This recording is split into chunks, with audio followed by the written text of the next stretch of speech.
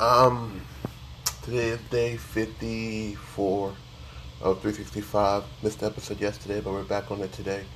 It's a little bit late, but just wanted to offer the ability to think about something a little bit different today on how you perceive people, and that until you get the chance to talk to them and know them, how can you really make a sound judgment about who they are?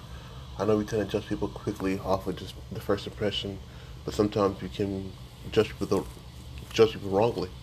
Um, I do ask that you take the time to get to know people, get to know who they are, and sometimes your intuitions are right and sometimes they are wrong, but don't be in such a rush to label somebody as a certain thing if you haven't had a chance to talk to them, get to understand them, and really get to their perspective. And sometimes you can, sometimes you can't, but just take the time to get to know people and figure out who they are at the end of the day. Thank you. Be good, be great, and be blessed. Have a great one. Good night, ladies and gentlemen. Good night.